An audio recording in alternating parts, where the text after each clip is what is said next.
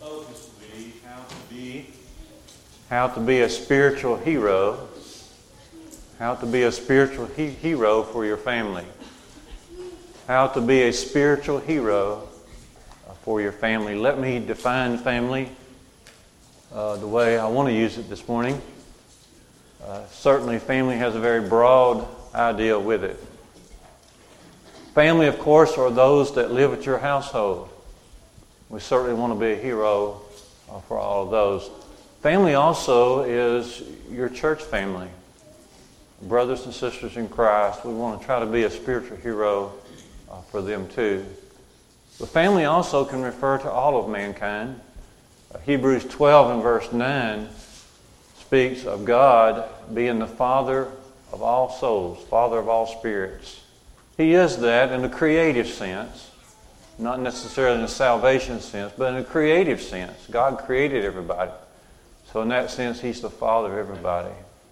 So we want to be a spiritual hero to anyone that we are around. We want to be a spiritual hero for our family. Looking right here at the passage we read earlier from Philippians chapter 3, Paul instructs us to look for spiritual heroes. Notice what he says in Philippians 3 and 17. He says, mark them that so walk and follow our example. Mark them. Mark those who are doing that. Those are our spiritual heroes. He says, further, not everybody's doing this. And he says, those who are not doing this, they are the enemies of the cross of Christ. Paul took no happiness, he took no joy in saying that. He says, I say this to you with tears, but they are the enemies of the cross of Christ. He goes on to explain them in verse 19 of Philippians 3. Here are the enemies of cross. Here are the ones who are not your heroes. First, they mind earthly things. Their mind is on earth things. Okay? And so they can't be our heroes. And then he says, they glory in this. And it's very shameful for them to do this. But they glory in their shame. They glory in these earthly things. He says, they're very self-focused because their God is their belly. Their God is their belly. They're just another way of saying that they're extremely focused on all of what's going on in their own lives. And so therefore, their end is perdition. Their end will be destruction. Okay. These are not our spiritual heroes, and this is not how we become a spiritual hero. We want to focus on how to be a spiritual hero for your family. It's probably best, at least it is for me. It's for me. Okay. It's best for me to think about the time in which I'm going to take my last breath here on this earth. That time is coming. And I know, and probably for any of us, I want to be able to look back and say, I've done my best to be a spiritual hero, a good example, a spiritual hero for those who have been around me. I've given you my best, Lord. And then to be able just to lay myself in His hands. Okay. Now, there are two sides to this being a spiritual hero. There's the foundational side, and then there's the practical side, and we'll look at both of these for a few minutes this morning. The foundational side and the practical side. Foundational, there are some things that a spiritual hero just knows. First of all, a spiritual hero knows that heaven and hell are both eternal. He knows that heaven and hell endure forever. Jesus says this in Matthew 25 and verse 46. The wicked people, those on the left, will go away into everlasting punishment, but those on the right, the righteous, will go away into eternal life. And so a spiritual hero, he knows this. In other words, he knows that this life is important in the sense that it is a preparation for that which is to come. A spiritual hero knows that there's much more to life than this life, but he also knows that this life is the preparatory time. Okay? This is our probationary period where we're getting ready for really that which is to come in the next life. A second thing a spiritual hero knows, he knows that you can trust God's forgiveness. A spiritual hero knows you can trust God's forgiveness. God proves this. He proves it time and again, but especially on the cross. 1 Timothy 2 verse 4, God would have all men to be saved and come to the knowledge of the truth. And then just a couple sentences later, Paul is saying that Jesus gave Himself a ransom for all. God proved He's serious about forgiving us. He wants us to be in heaven with Him. He proves that on the cross. God loves people. We used to sing with the Pew Packers. He loves people. And He loves people like you and me. And He proved it on Calvary. He proved it on Calvary. And so we can trust God's forgiveness. And then a third thing the spiritual hero knows, he knows that there's just one way to the pearly gates. There's just one way. The spiritual hero knows this. He knows there's just one way to the pearly gate. And Jesus, of course, is that way.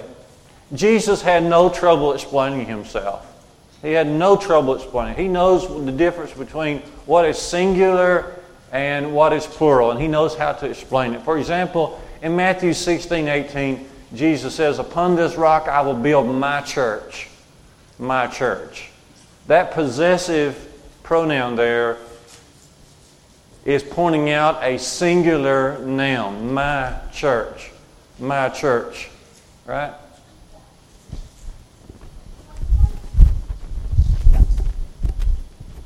So we say, well, whose phone is that? Well, that's my phone.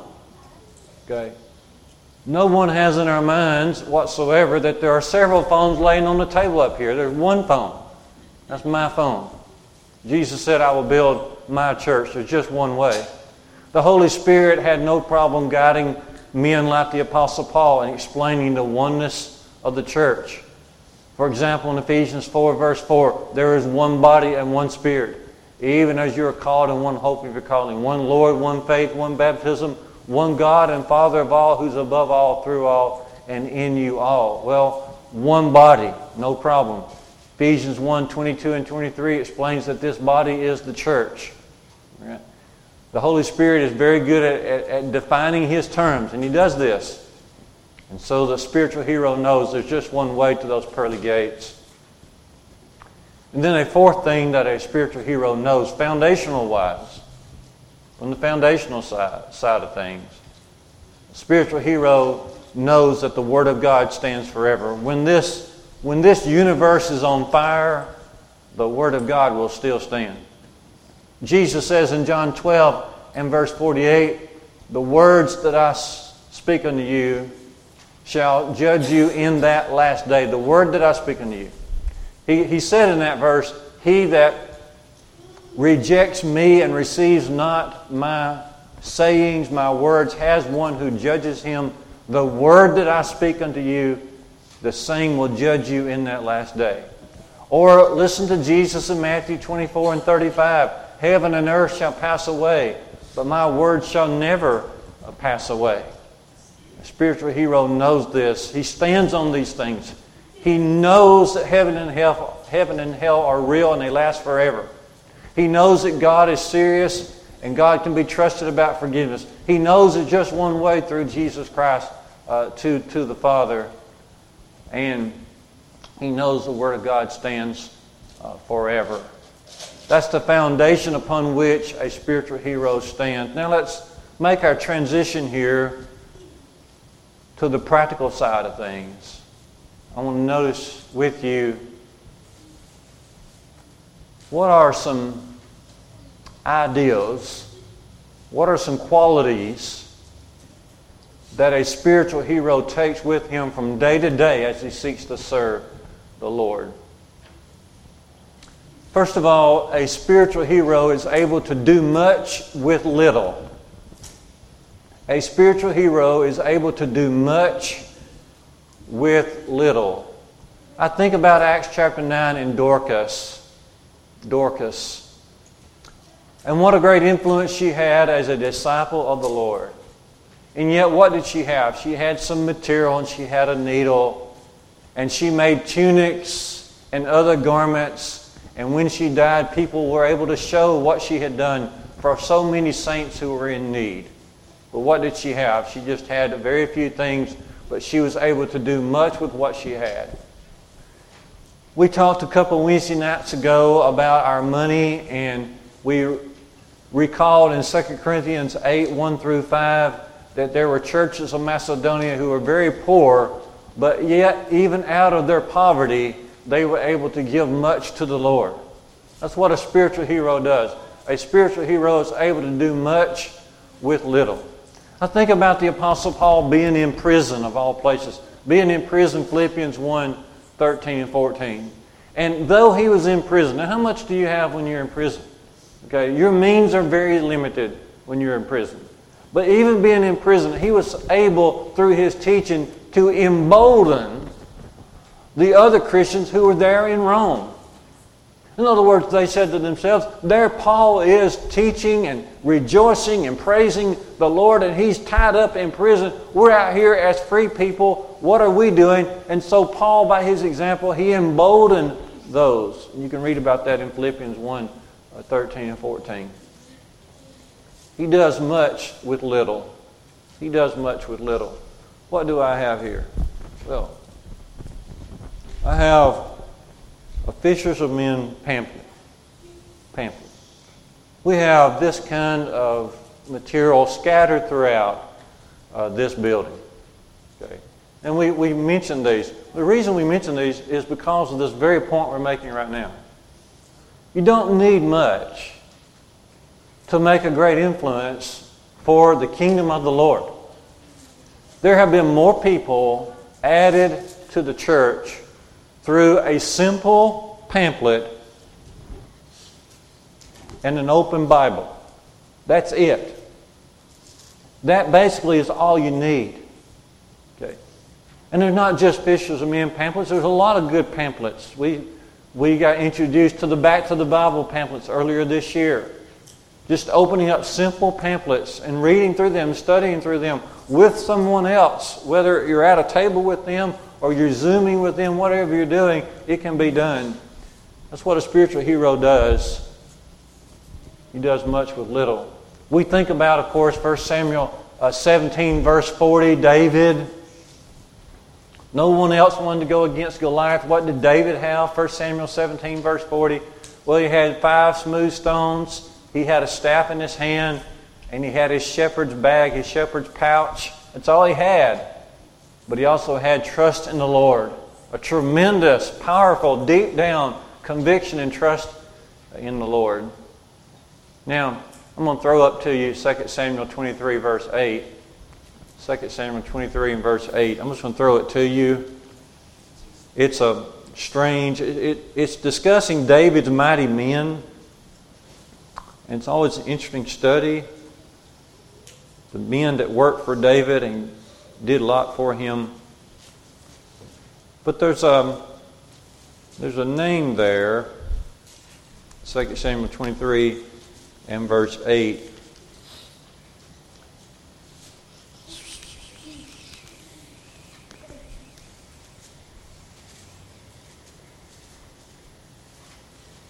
Okay. Now, the name is Joshua Bas Shebeth.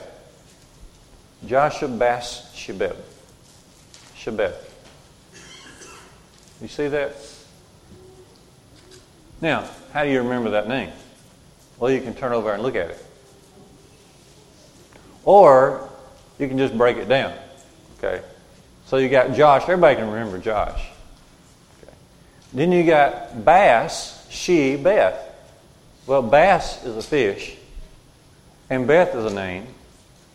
We have a Beth here. Okay. Who has a daddy who goes fishing? Okay. Beth is a she.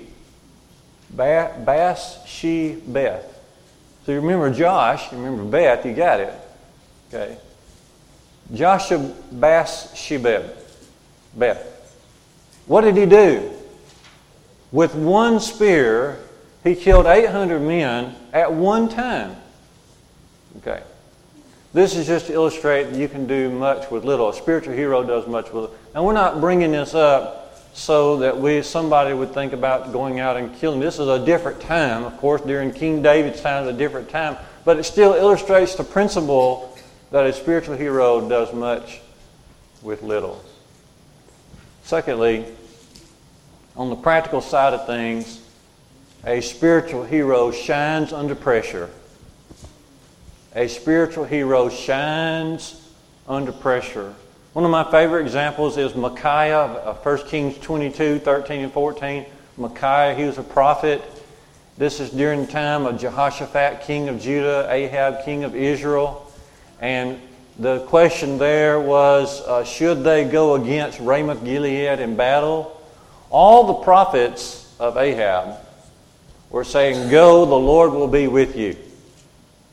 But something didn't sound right there, so Jehoshaphat said, is there not just another prophet somewhere? He said, well, there is. There's Micaiah, but I hate him because she always speaks against me. Well, they said, well, let's hear from him. So they send a messenger to go get Micaiah.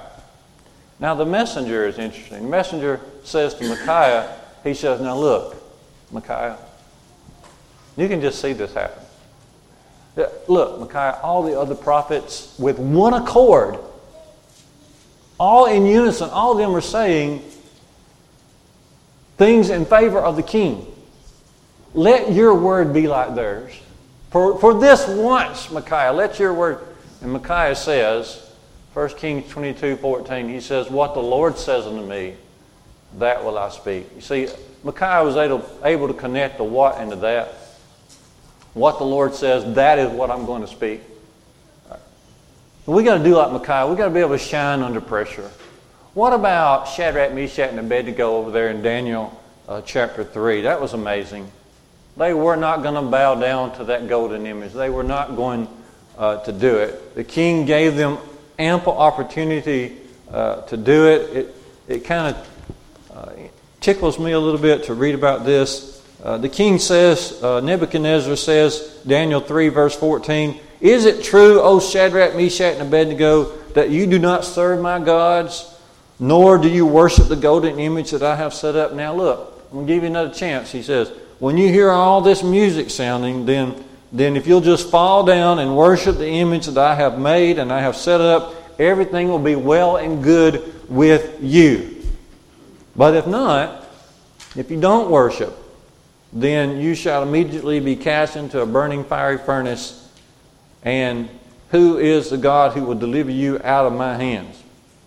Now, in response, Daniel 3, 16 and 17, Shadrach, Meshach, and Abednego answered and said, O Nebuchadnezzar, we have no need to answer you in this matter. In other words, you already know what we're going to say. You know our conviction. If this be so, our God whom we serve is able to deliver us from the burning fiery furnace, and he will deliver us out of your hand, O king. But if not, underscore, but if not, Daniel 3:18, be it known to you, O king, that we will not serve your gods, or we will not worship the golden image that you have set up. I tell you, there's nothing like shining under pressure.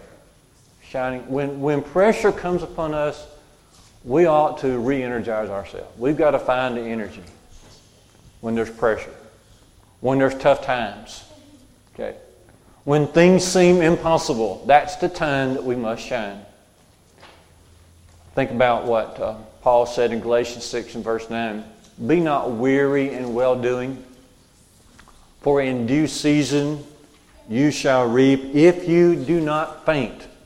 If you do not faint. Now, Paul is not saying that it's wrong to get tired. That's not what he's saying. Everybody gets tired. Paul got tired. Okay. He's not saying it's wrong to get tired. What he's saying is, as you get tired, then be sure to re-energize yourself. Be sure to step forward at that time and let your good works shine. Okay. Don't be weary in well-doing. Keep on doing well, even though you're tired. That's the time. That's the time sometimes the world is looking on us even with a sharper focus sometimes when they know that we're going through tough times. And what will they see? The Lord says that's the time to shine. That's especially the time to shine. Now, I love this in Acts chapter 4, in 19 and 20, when they're encouraging Peter and John, okay, we're going to release you, but we don't want you going out and speaking in this name of Jesus anymore. So, Acts chapter 4, verse 18, so they called them and charged them not to speak or teach at all in the name of Jesus. But Peter said, and John also, answered, whether it is right in the sight of God to listen to you rather than to God, you must judge. But we cannot but speak of what we have seen and heard. We can't help ourselves. We will be speaking what we have seen and heard. Shining under pressure. That's what a spiritual hero does. In the third place, a spiritual hero loves what he's doing. He just deep down loves what he's doing.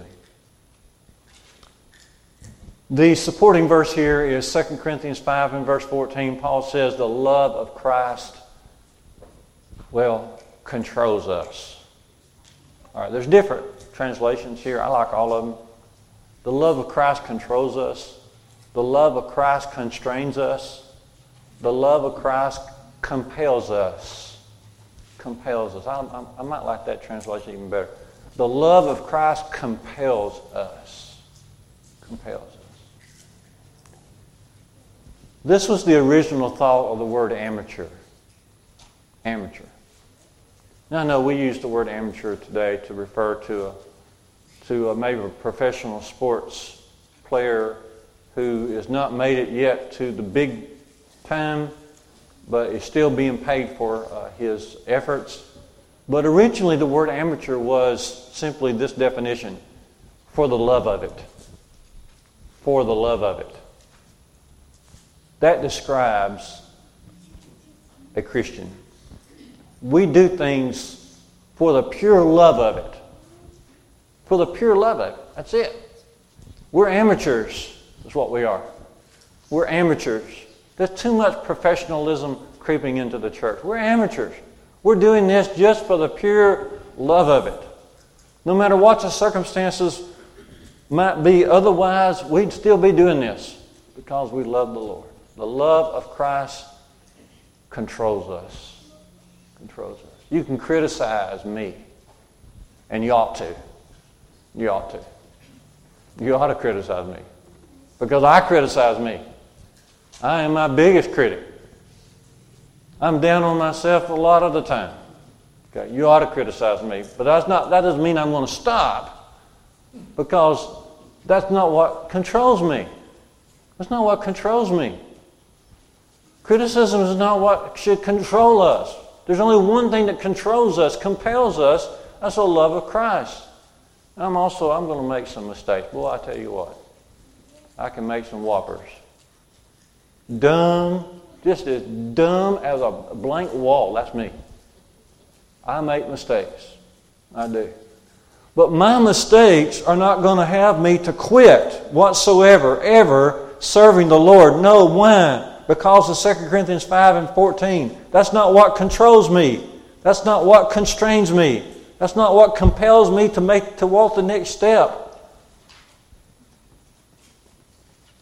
A spiritual hero just loves what he's doing. He just does it for the love of it. And fourthly, a spiritual hero finds a way to do the hard things. Fourth, a spiritual hero finds a way to do the hard things. Now, Paul, when he writes 2 Timothy, he's in a situation, he's in a dungeon, a real dungeon. He's about to die. He says this in 2 Timothy 4, verse 6. The time of my departure is close. I'm about to die. Now, as he explains in 2 Timothy 4, 16 and 17, a lot of people at that time forsook him. A lot of his brothers and sisters in Christ just forsook him. But notice what he says in 2 Timothy 4, verse 11. He says, Only Luke is with me. Now there's a spiritual hero. Luke, the great physician, or the beloved physician is called. Luke, the beloved physician, the doctor. Luke is the spiritual hero. And then notice in 2 Timothy 1:15-18, another guy, his name is Onesiphorus. It says Onesiphorus was not ashamed of Paul's chains. Rather, when he came to Rome, he sought him out. Okay, now, there's no signs in Rome saying dungeons this way. The Apostle Paul over here. Okay. These dungeons were so filthy and nasty and underground that you had to search and find where your person is. And you're putting your life in risk by even doing that. But Onesiphorus said, I've got to go and encourage Paul. You see, a spiritual hero finds a way to do the hard things. In Mark chapter 2, these men are bringing in another man on a stretcher, and the man is lame, but they know Jesus is in the house. You remember what to do. They go up to the top of the house and break through the roof to lower him down because the house was so crowded. That's what spiritual heroes do. They find a way to do the hard things. That's right. In Jeremiah chapter 38, we read about a man by the name of Ebed-Melech. Okay. See, the thing was, Jeremiah had, because of his teaching and preaching and warning, he had been thrown into a pit, a very miry pit, and if he left there, he's going to die. Well, Zedekiah, what kind of king was he? Well, he let Jeremiah, and if it was up to Zedekiah, he's just going to let Jeremiah die. But here comes Ebed-Melech. He comes in there and says, King, I'm going to rescue Jeremiah. I want you to help me. So all of a sudden the king says, okay, I'll give you some men to help you. And so there he goes. Ebed-Melech rescues Jeremiah out of a miry pit. You see, that's what spiritual heroes do. They find a way to do the hard things. And then fifthly, spiritual heroes give themselves up for other people. They give up their lives for other people. Of course, Jesus calls us to do this.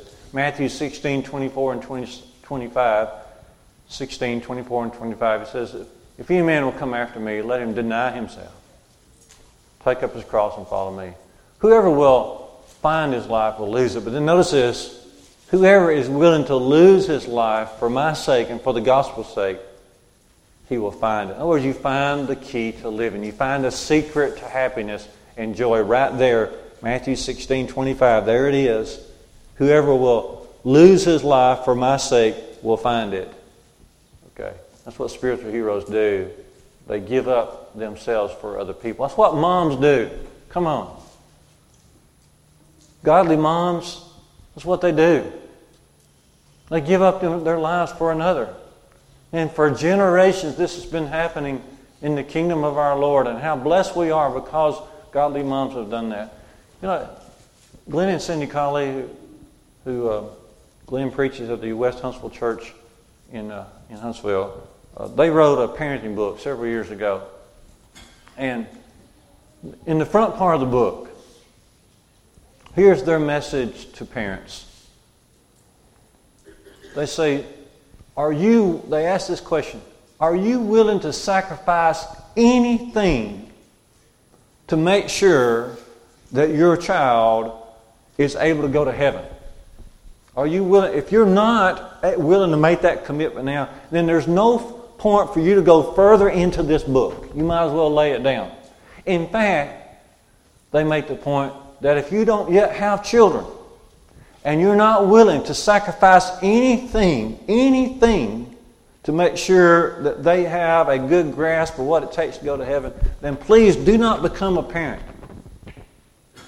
Because that's what it takes. Especially on behalf of moms. Dads are there too, of course. Dads are to be the main provider. Moms must give up. That's what they do. Godly moms give up their lives for their children. And it benefits the world in untold ways. Untold ways. That's what adoptive parents do. Those who provide their homes as foster homes, or even those who provide their homes to adopt a child who otherwise would not have a home, especially not a Christian home. What are they doing?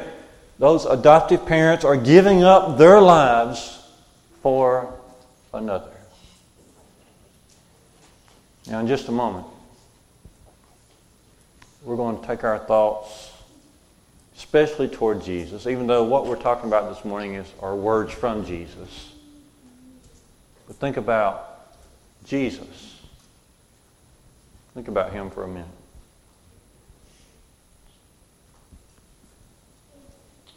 Can't we say that Jesus did much with little? Oh yeah. He didn't have a place to lay His head. He said one time, the foxes have holes, the birds of the air have their nests, the Son of Man has not a place to lay His head. He was poor. He had a very limited time on this earth, 30, 33 years, that's it. And He didn't even start His ministry until He was about 30 years old. Okay. Look what He did with little. Can we say that Jesus shined under pressure? Absolutely. He shined under pressure. In fact, when they came to arrest Him, He just stepped forward and said, "Here I am." It just totally shocked the men who were there to arrest Him. Here I am right here. A common criminal, a thief, would just take off and run.